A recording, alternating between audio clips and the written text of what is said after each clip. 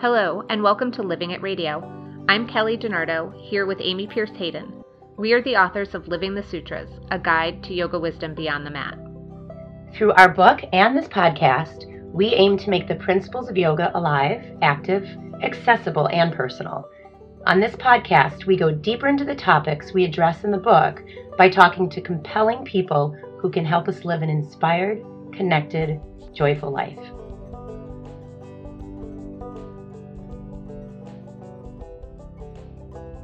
Today, we are joined by world-renowned yoga and meditation teacher Rod Stryker.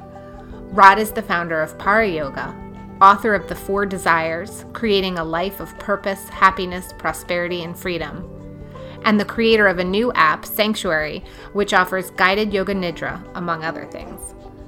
In this interview, we talk to Rod about what yoga is, how the practice helps us uncover our true nature, and what it is to live a life of purpose. I actually wanted to start with your yoga journey. I know that it started by reading and following Light on Yoga, so I was hoping you could tell us a little bit about that and how your practice evolved. Yeah, I'd like to keep it short because I think the subject matter is so interesting and so much more relevant to people's lives than my background. Very briefly, I discovered yoga out of a book. It was recommended I do it out of a book. I was 19 at the time. And this was in about 1978, 79. And I wound up having some amazing experience out of this book, as you mentioned, Light on Yoga. So much so that I guess it really changed the course of my life. I was practicing yoga on my own in my apartment, little, very modest apartment in Denver. And I just had some really extraordinary experiences. And gradually, let's speed up the tape, moving forward. I then moved back to Los Angeles, which was where I grew up. I attended a Kundalini yoga class for the first time. So this was the first time in almost a year of doing yoga that I actually was in a class with someone teaching me yoga. And, the passion, I guess that flame was lit and it never went out. 2 years later, I did Kundalini yoga for the next 2 years. I like to call it consistently, inconsistently. And I do it for a month every day, and then maybe the next month 2 or 3 or 4 times. And then in 1980, I met Yogi Raj Allen Finger and his father, who became my seminal teacher for the first 18, 19 years. He was 75 when I met him. He started yoga when he was 50. He was a student of Yogananda, Shivananda, and a tantric mystic. And he just embodied, he made this vision of yoga so distinct, and which was that ultimately, it was about celebrating life, and that there was almost an inseparable connection, ideally, between life and practice. And that was really, I think, what's defined my journey. I mean, that school of yoga is Tantra Yoga. And, within 2 years, another year and a half, I was teaching, and, and now I've been teaching for just short of 40 years. And he passed away at the age of 97. I then found another teacher whom kind of took me where Manny left off and was able to take me even further. So I've been very blessed by the people I've studied with and to have studied with them. And they define me as a practitioner, and they define my vision as a man, and ultimately what I do in terms of my writing and living and everything else.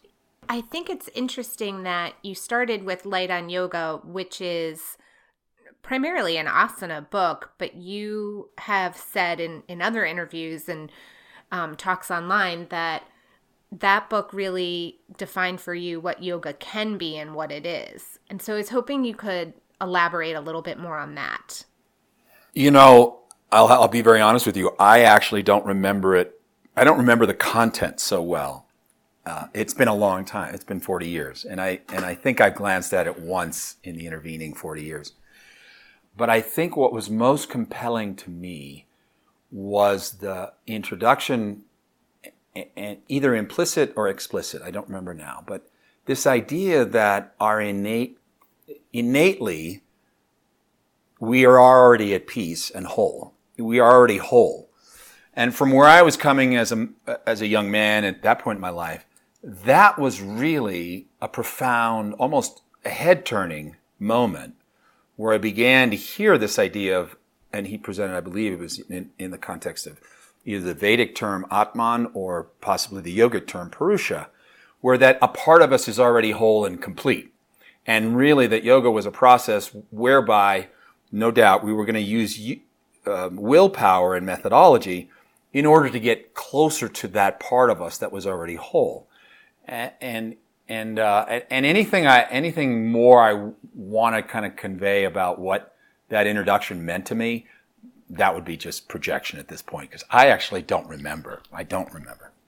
Some of our listeners might not be familiar with Tantra Yoga. Would you explain some of the tenets? A lot of contemplative traditions outside of Tantra make the case that desire is bad or negative. And Tantra is not at all compatible. Not at all. It doesn't resonate with that idea at all. In fact, they basically say that desire isn't inherently good or bad, but some are more helpful than others. And there really isn't a judgment, as it were.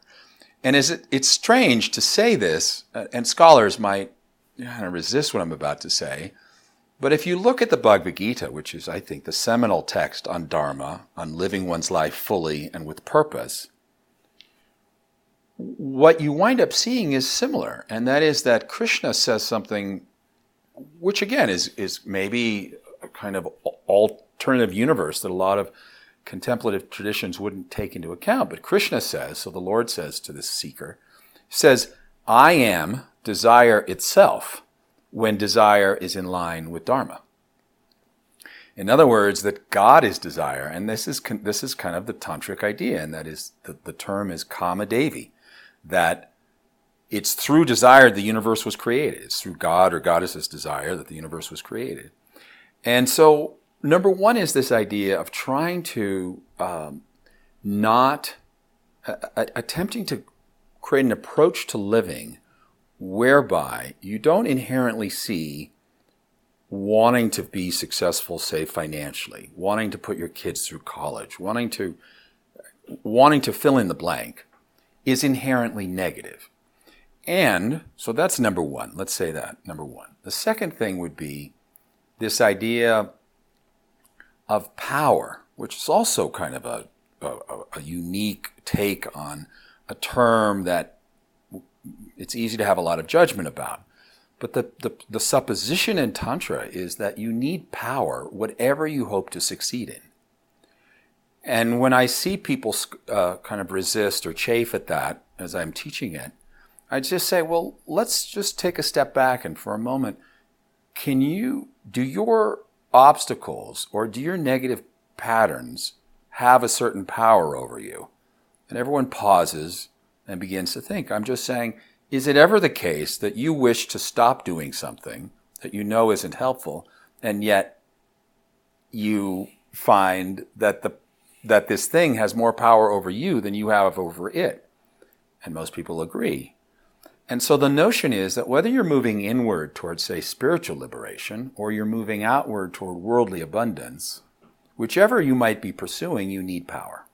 You need to somehow gather your energetic and other mental resources, we'll say, in order to make that possible. A third supposition of Tantra, and stop me anytime you want. Third supposition is that the body is an altar. The body is not some profane sack of pus and bones and God knows what else, and, tomorrow's excrement.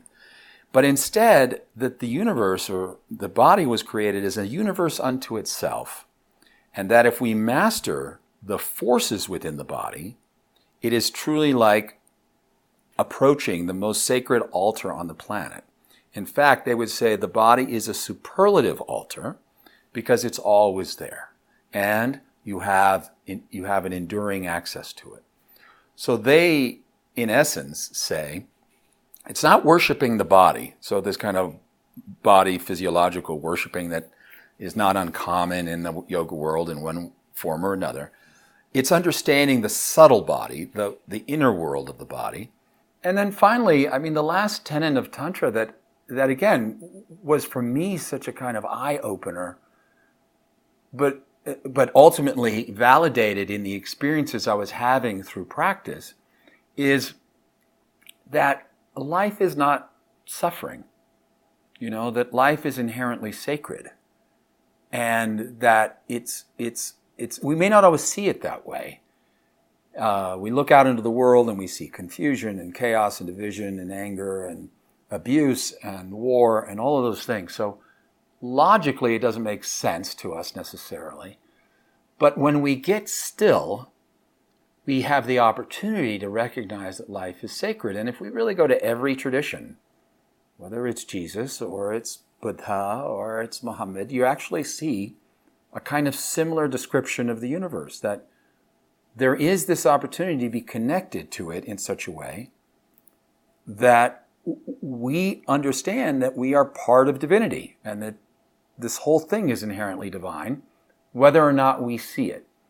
And ultimately, what I spoke about earlier, the work of accessing the body as an altar, that there's no energy in the world that's not in your body, that and cultivating power, those things that's really the fundamental strategy and the principles behind ultimately having the experience that life is sacred.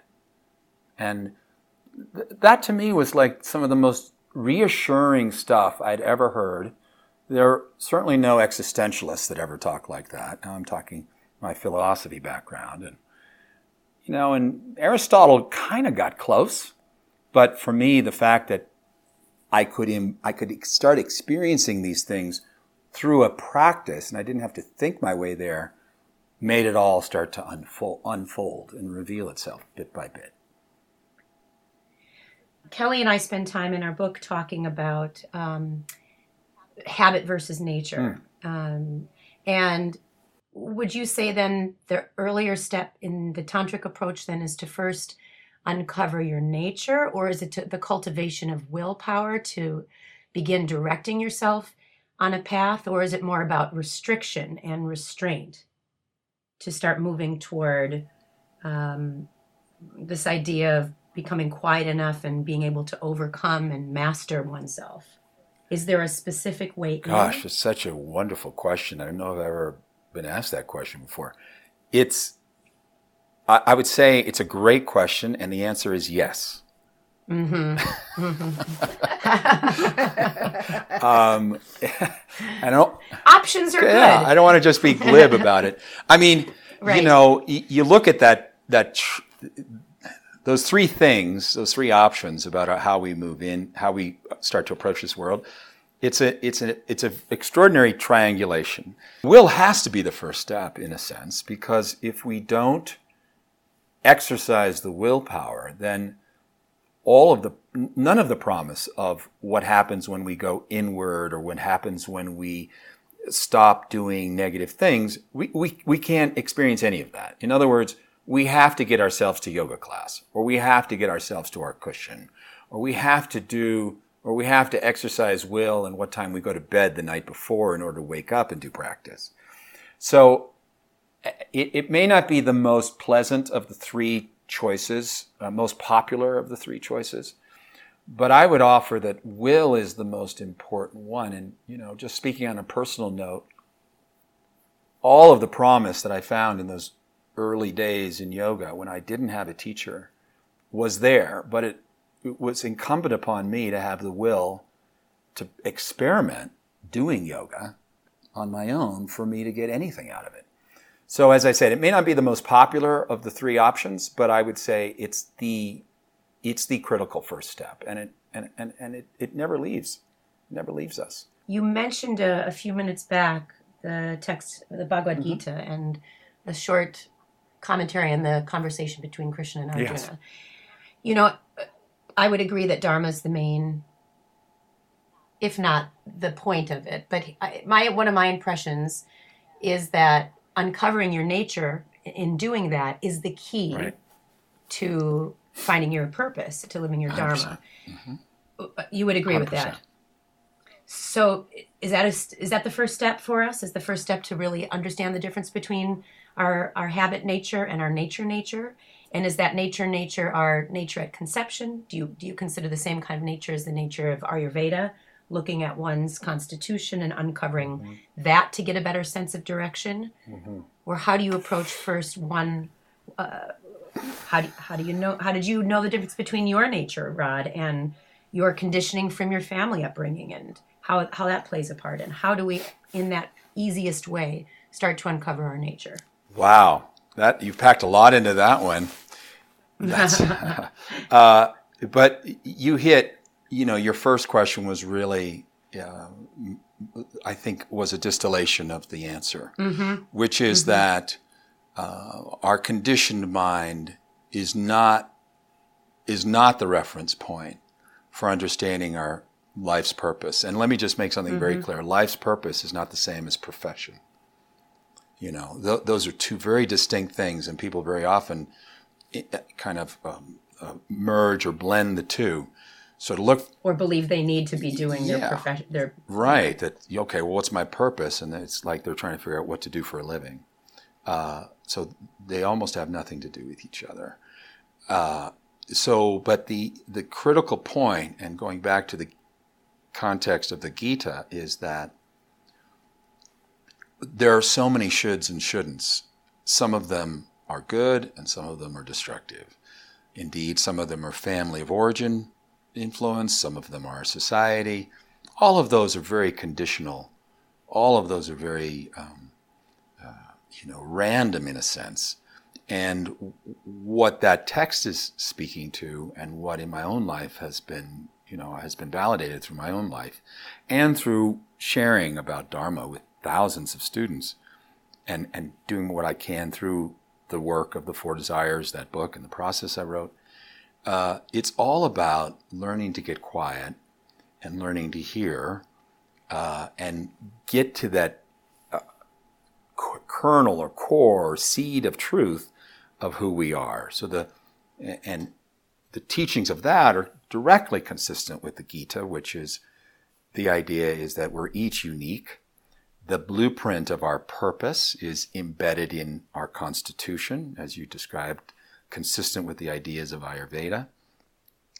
And our job is to not find a good purpose, like try and figure out what Steve Jobs' purpose was, or Albert Einstein's, or Da Vinci's, but rather, what is that seed of truth? I love the Gita's teaching on where Krishna says, it is better to do your duty badly than someone else's duty well.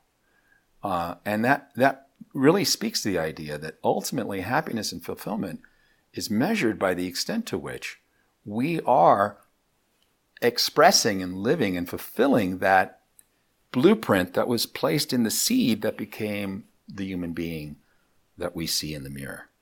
In essence, that, learning to get consistent with that. So it is a matter of getting quiet. And you're right to say that while Dharma may be the main feature, that pervades that whole scripture, the whole point of the teaching of yoga, which is what Krishna is doing, teaching these four disciplines, these four distinct paths of yoga and beyond, is, the way I put it, is to have the clarity, the awareness by which you can know what to do when you're not doing yoga. The whole point is to, and man, that one statement stands out in that book, the Bhagavad Gita, to me more than any other, which says, the sole purpose of life. So it's like, drum roll. What is the sole purpose? I mean, tell me, what's the sole purpose of life? And then there's this kind of somewhat opaque, maybe obtuse to some people, answer: spiritual discrimination. And it's like, well, what the heck does that mean? And it's exactly this idea is, what am I going to say yes to? What am I going to say no to? that defines who I am, and it ultimately leads to me, it ultimately determines how much I honor this unique being that I am, that, at least from the point of view of the tradition, you were formed in the mind of the divine. Mahad is it's the most extraordinary term. It means the great or noble idea. And it means that each of us was and is created from a noble idea of the divine. So therefore, it's the extent to which we can get a sense of that seed, impulse, and drive. That was the Mahad, my reason for being. That shapes the extent to which we live with fulfillment and happiness. Now we're going to take a quick break from our conversation with Rod to tell you about this week's giveaway, which comes from our wonderful publisher, Shambhala. This week, 2 listeners will get a gift pack of books that includes Everyday Ayurveda Cooking, When Things Fall Apart, The Monkey is the Messenger, Love Hurts, and of course, Living the Sutras. To enter, rate and review this podcast, take a screenshot and share it on your Instagram stories. Tag us at Kelly DiNardo, at Amy Pierce Hayden, and at Shambhala Publications. That's SHAMBHALA_publications. And now, back to our chat with Rod Stryker.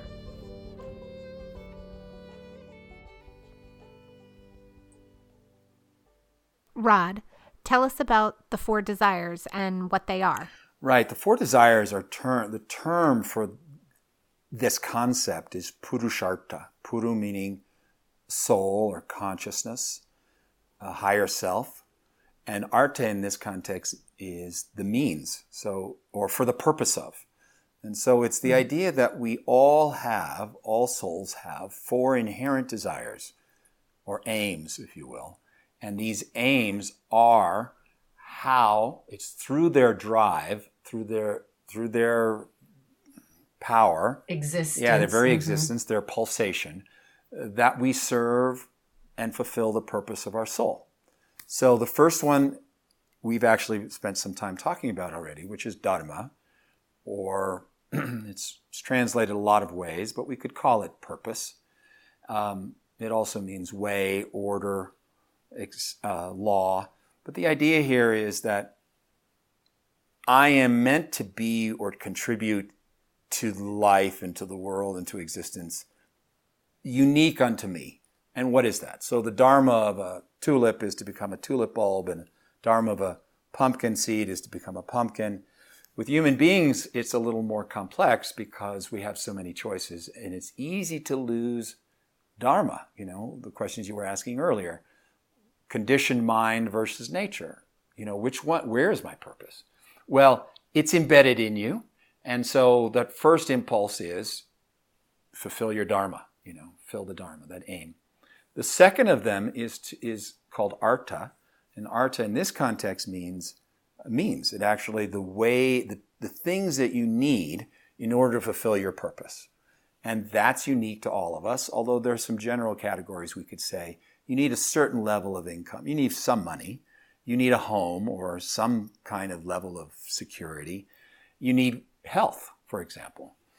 And then one more to add on to that is you need whatever it is that's unique to you fulfilling your dharma. So right now, maybe if we all 3 believe that we're fulfilling our dharma by doing this call, then part of this is the technology we're utilizing. That actually comes in the category of artha as well. The third one is kind of, in some ways, the tricky one because the term is kama, K-A-M-A, and this is, kama in Orthodox Hindu cultures means lust. But a larger framework for understanding of it, you would call it pleasure, the idea of pleasure. And so this is the impulse toward beauty and art and friendship and sensuality and sexuality. And it's interesting that in the more ancient rendering of Vedic wisdom, that this was considered on par with health. And that it's our impulse toward pleasure that ultimately is is key, is a spark that motivates us and inspires us. And one last thing about pleasure, in addition to the more sensual versions of it that are easy to point to, the other aspect of pleasure relates to the idea of the pleasure of accomplishment. So especially if it's dharmic, if it's within your purpose and there's a great, I think it's 10th century or 11th century treatise called Manu. And in this text, this great wise man, he was like the Solomon of the Vedic tradition. And he says something like, a person will brave the roughest seas for the pleasure of accomplishment. Or they'll brave the strain of writing a book in order to have the pleasure of having written a book, is kind of the way I think about it. And then the last one is the one that probably gets most of the press in the yoga world, which is moksha. And that's often translated as liberation. And then in an extreme kind of rendering of that term is this idea of like becoming so self-aware, so self-realized that you drop your body and you transcend to heaven. But that's not the ancient rendering at all. That point of view is actually more recent, maybe 1,000 years old. Whereas the Vedic wisdom said people didn't want to die. People didn't want to die and leave their body. They wanted the experience of fulfilling the three other aims, but they wanted to be unburdened while they were doing it. Without attachment. Without attachment, without the alarm going off in the morning and you think, oh my God, what a burden. I have to wake up and I've got to get out of bed and I got to do this and this and this. Or you want to experience the pleasure of love, but you don't want to carry the attachments that may come with love. And so moksha doesn't mean liberation as much as it means freedom or being unburdened. And so those are the four desires. And if we just take a step back and take it out of this exotic context of it being India and being thousands of years old, if you really think about having purpose, if you could fulfill a sense of why you're here, if you could have sufficient means to do that, if you could have pleasure along the way, and yet in that journey be unburdened, aren't we really talking about a full and complete life? Mm-hmm. Yeah. I think it's very easy to understand why having means or having pleasure or being unburdened would contribute to a happier life. I think understanding why knowing and living your purpose or your dharma would contribute to a happier life is just less clear or less obvious. And so I was hoping you could speak to that. Why is knowing and living our purpose so important? The way I ask people to consider this is the following way: is the results of our efforts we have marginal control over, some more than others. And this is the whole thing about focusing on the action, not on the fruits of the action. And so much of that, I think, plays into this idea of why is honoring our purpose so important, is because through the course of my life, I can commit and follow through and act upon things that I want to achieve. I may or may not get them. And once I get them, I may or may not be able to keep them. I may lose them. But what can never be lost is the sense of living for purpose. That's infallible in the sense that if I know that I committed to the right thing, or the thing that my conscience, not my mind, not my conditioning, but deep in my heart, I heard this was the right path, that can never be taken away. So this is the one. Living for purpose defines the path in which the very gift of committing to it can never be left, can never be taken away. It's never something that it can't be lost. Mm. And to have that level of security is something that the more we reflect on what human life is like, fear and uncertainty accompanies us every step. We don't know that we're going to be able to outpace the challenges in our life. We don't know that we're going to be able to keep the people or the things that we love in our life. We don't know so much. But what we have the possibility of having is this one piece of certainty that we lived for the purpose. So how does our yoga practice help us uncover our dharma? Because I think certainly now most of us focus on, when we think of yoga, we think of asana, maybe asana and pranayama, maybe asana, pranayama, and meditation. Right. But so I'd love to hear your thoughts on how yoga can really help us uncover and live our purpose. Well, That might need a definition Of yoga. first of all, let's just take a step back and just say, you can do asana and never experience yoga. You can experience yoga and never do asana. Yoga is a mind thing, or it's not yoga. It has to be about the mind. It has to shift the mind and endow the mind with the capacity to overcome the mind. Otherwise, it's not yoga. By definition, yoga is a stilling of the movement of mind. If we now say yoga is is something that stills the mind, stills our intellect, then we can begin to hear what lies deeper within, and we can begin to work with almost a different part of mind or a different part of consciousness that has the answer to every question. The understanding is that there is a part of us that does have access to all knowledge. That's at the kind of core of the yoga philosophy. And it's not your intellect. No matter how bright we are, no matter how schooled we are, no matter who our parents were or anything else, it's not our intellect. It's this higher mind that has access to all knowledge. So it's about getting the mind quiet and then really purposefully asking questions. Why am I here? What have been the most precious moments of my life? When have I felt like I really belonged, like I was living my purpose? What were those moments? To help people, what I do to kind of answer those questions within the process that I developed, it's definitely brings in simple meditations that help the mind get quiet. One of my favorite practices that I suggest people consider doing and to help them get closer to their sense of purpose is after meditation, they reflect on a time in their life where they sensed or felt that they were fully empowered. They were the most alive. They were not necessarily full of joy, but that they really had a sense that this was a peak moment in their life. But I asked them to look at it within the context of a time that was challenging. Because part of understanding your purpose is uncovering the lessons your soul is meant to learn here.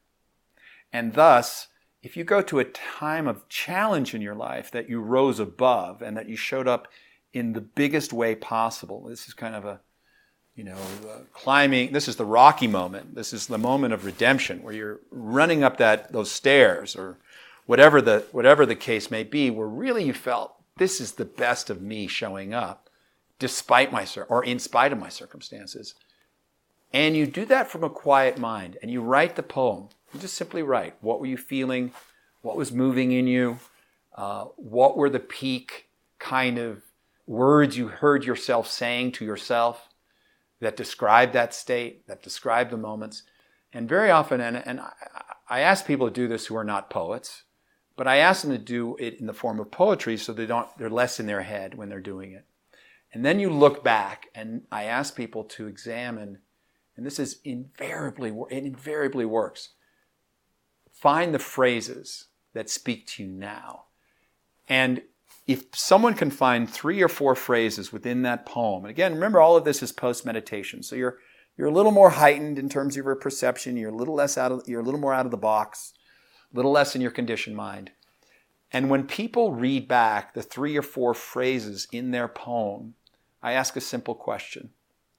Now, if you were to make those phrases part of your operating manual, in other words, that you made those your deepest driving desires, would that make a difference in your life? And invariably, every single time, people's eyes open. So one is get the mind quiet. 2, be willing to ask yourself questions. 3, look for the clues, because life tells you who you are. And this is what you talk about as the Dharma code. Yes. For oneself. Yeah, exactly. There are additional pieces that we use, but invariably the poem is just kind of is our shortcut to 2/3 of the way to your life purpose is in your poem. Mm-hmm. Do you see universal obstacles that are not just human obstacles as far as things like sloth, laziness, misperception, things like the kleshas? Do you see the same kind of consistent obstacles for most people that you've worked with, and the same obstacles within yourself that are kind of our pitfalls we have to know are going to be there? I mean, we can't, Patanjali covers everything. He covers all the bases. His system can't be improved. But we know that in his effort to be so pithy, the sutras are short. The sutras, as you both well know, they need commentary. They need expansion. So on the one hand, I would say between the 9 obstacles to yoga and the kleshas, which you described, he's covered it all. But to have more specificity is invariably is really helpful, is significant.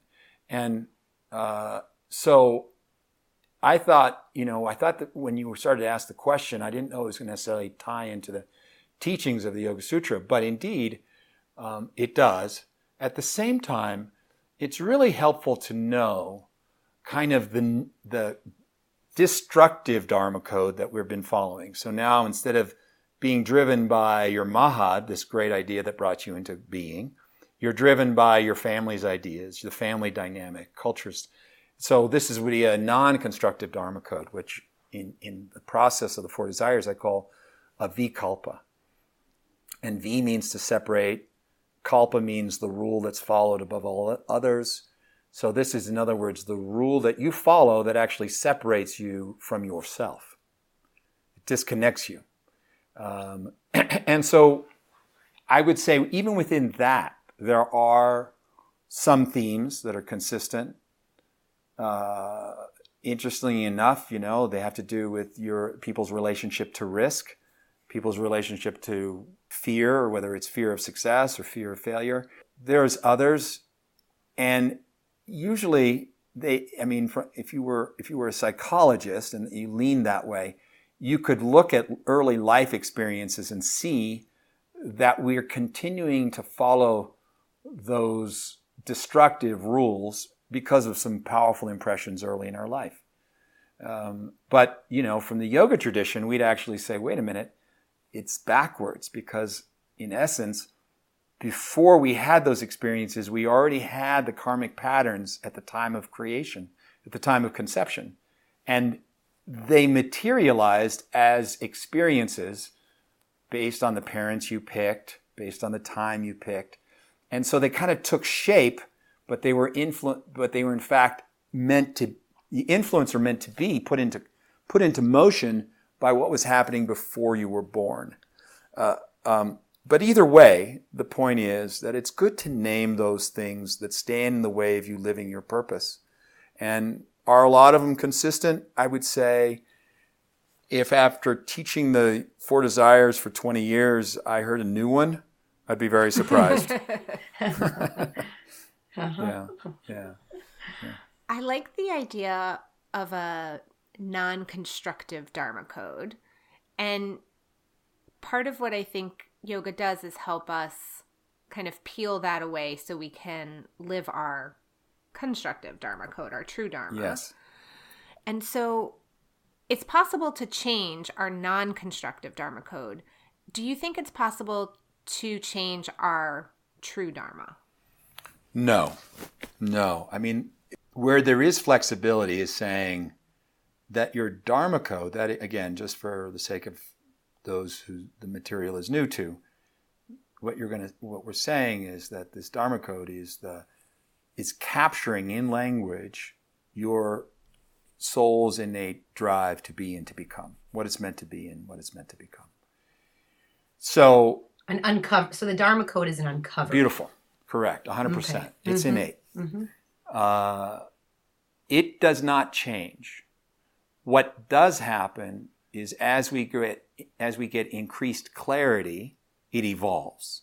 But the thing itself isn't changing. Our perception of it is changing. And so we get clearer and clearer. And then after you've done it 3 or 4 times over the course of 5 years or 7 years, and then you begin to, you get pretty, you make some progress about your Dharma code, and then you realize, well, there's a pattern I didn't recognize that I need, that's also part of my life lesson that I need to overcome, that needs to be in there. I need to understand, oh, wait a minute, I need to have greater faith in myself. Faith is something that's so easy to lose. Or I need to be willing to stand alone. I always lean into others for approval. So what's happening is you're getting clearer. The Dharma code hasn't changed. That's embedded in your soul stuff. So, but what is happening is my perception is evolving and refining, and in the process, the Dharma code evolves. But let's just be clear. We're always seeing the same thing. We're just, hopefully, as we go along, we're seeing it more clearly. That lens is expanding, and then the negative Dharma code, that wasn't the word you used. The destructive, non-constructive Dharma code is being, in a way, restricted, or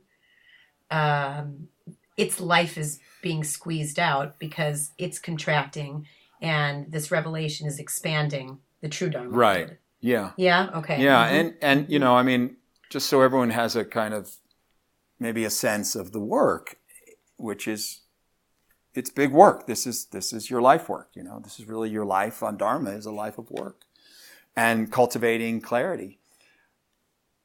Most of the time, if not all of the time, but certainly most of the time, when people first attempt to do the work I'm describing, their Dharma code will not write their Dharma code. Their Vikalpa will write their Dharma code. So one of the things I require in people, and it sounds almost non-yogic, but so be it. I found that it really makes a big difference, is these 3 words that people love to come up with in Dharma codes are love and serve and give. So what I say is your Dharma code can only have one of them. Some years ago, I was teaching the 4 desires, and I was working one-on-one with someone. She read me this Dharma code that was full of loves and serves and gives, and I said, this seems a little overwrought. How, if you were to do that, how would that work, do you think? And she said, well, I'm not really sure. I might not be good. And I said, well, give me some background. What do you do for a living? And she said, well, I'm a neonatal care, intensive care nurse. And I said, well, that's intense. You're obviously loving and serving and giving. And then she said, yes, and I have 6 children. And I said, okay. And okay, so you're a neonatal care nurse and you have 6 kids. And I said, how's life? And she said, I'm on the verge of a nervous breakdown. I'm completely exhausted. I have nothing left to give. And I said, so let's just look at your Dharma code, because all you have in there is I love and I give and I elevate my being by giving and doing this and doing that and doing that. So we get ideas in our head, and where are those ideas? Usually, what are they informed by?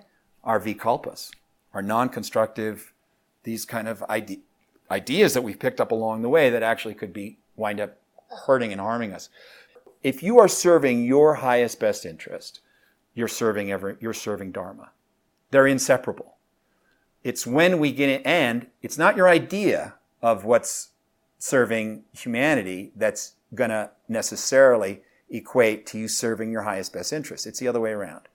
This woman had an idea that if she loved and served and give, it would be her life purpose. Her life purpose is not intended to lead her to nervous breakdown and exhaustion. So it shows that if she were to identify, and by the way, self-care became part of her Dharma code, because that's part of her life lesson, as opposed to following the path that she thinks society wants her to avail herself in or of. And I remember now, as I'm starting to recount her story, I remember that a lot of this love, serve, give thing had to do with an alcoholic father.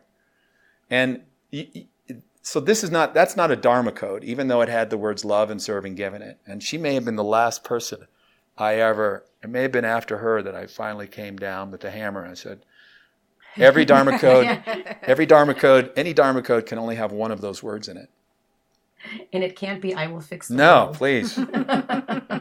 Fix yourself, you'll fix the world. Exactly. Yeah. So Rod, I'm always conscious of the time, and thank you very much for yours. I just have one last question for you. The subtitle of Living the Sutras is A Guide to Yoga Beyond the Mat. And what we really hope to do is to make the wisdom in that text very accessible and tangible. What practice really helps you stay in touch with and live your Dharma? For me, there's no real question about it. That I make time for silence every day is the most crucial thing, as well as my most treasured resource for living a life of meaning and purpose, really, for living my Dharma. And, I'm a father to 4 children. I'm a husband. And I run a business, and I'm a writer, and it goes on and on and on. The only thing, the glue that holds all of that together is accessing the resources that are beyond my intellect. And from there, finding a level of coherence, psychological, emotional, spiritual, mental, physical. And so, in short, it's practice. And then part 2 of it would be, of course, I guess, would be the being able to always put my actions through the filter of love first, above all else. And lastly, to never take myself too seriously and to understand that I'm in process. No matter how long I've meditated, no matter how long I can sit in meditation, that I'm in process and staying humble, and just knowing that I have more growing to do, to the very end, being teachable to the end. Thank you, Rod. So much, this was Rod. really lovely, and we really appreciate your time and taking the time to chat with us. Sure. Well, you guys are doing wonderful work, and it speaks volumes. It's so invaluable that the work you've done, which focuses on translating ancient wisdom into practical applications, it's really what it's meant to do. It's easy for these teachings to kind of be rarefied and sense, and it's almost a natural inclination, I think, in all of us, is that when something is ancient, we make it sacred, but we always feel somewhat separate from us. Mm-hmm. And the idea of humanizing the great texts is what all teachers really are meant to do. And so I want to praise you both for the work you've done and for inviting me to join you today. Oh, thank you. Sure. Thank you, and thank you for all the work that you've done. Thank you. Sure, of course. Thank you for listening to Living It Radio. For those of you who want to find out more about Rod, where he's teaching, his book, The 4 Desires, or his new app, Sanctuary, visit rodstryker.com. You can also find links to all of this, as well as more information about the resources we discussed in this episode in the show notes or at our website, livingitpodcast.com. And remember, Shambhala is giving away a gift pack of wonderful books to 2 listeners. To enter, rate and review this podcast, take a screenshot and share it on your Instagram stories, tag us at Kelly DiNardo, at Amy Pierce Hayden, and at Shambhala_publications. Thanks for listening.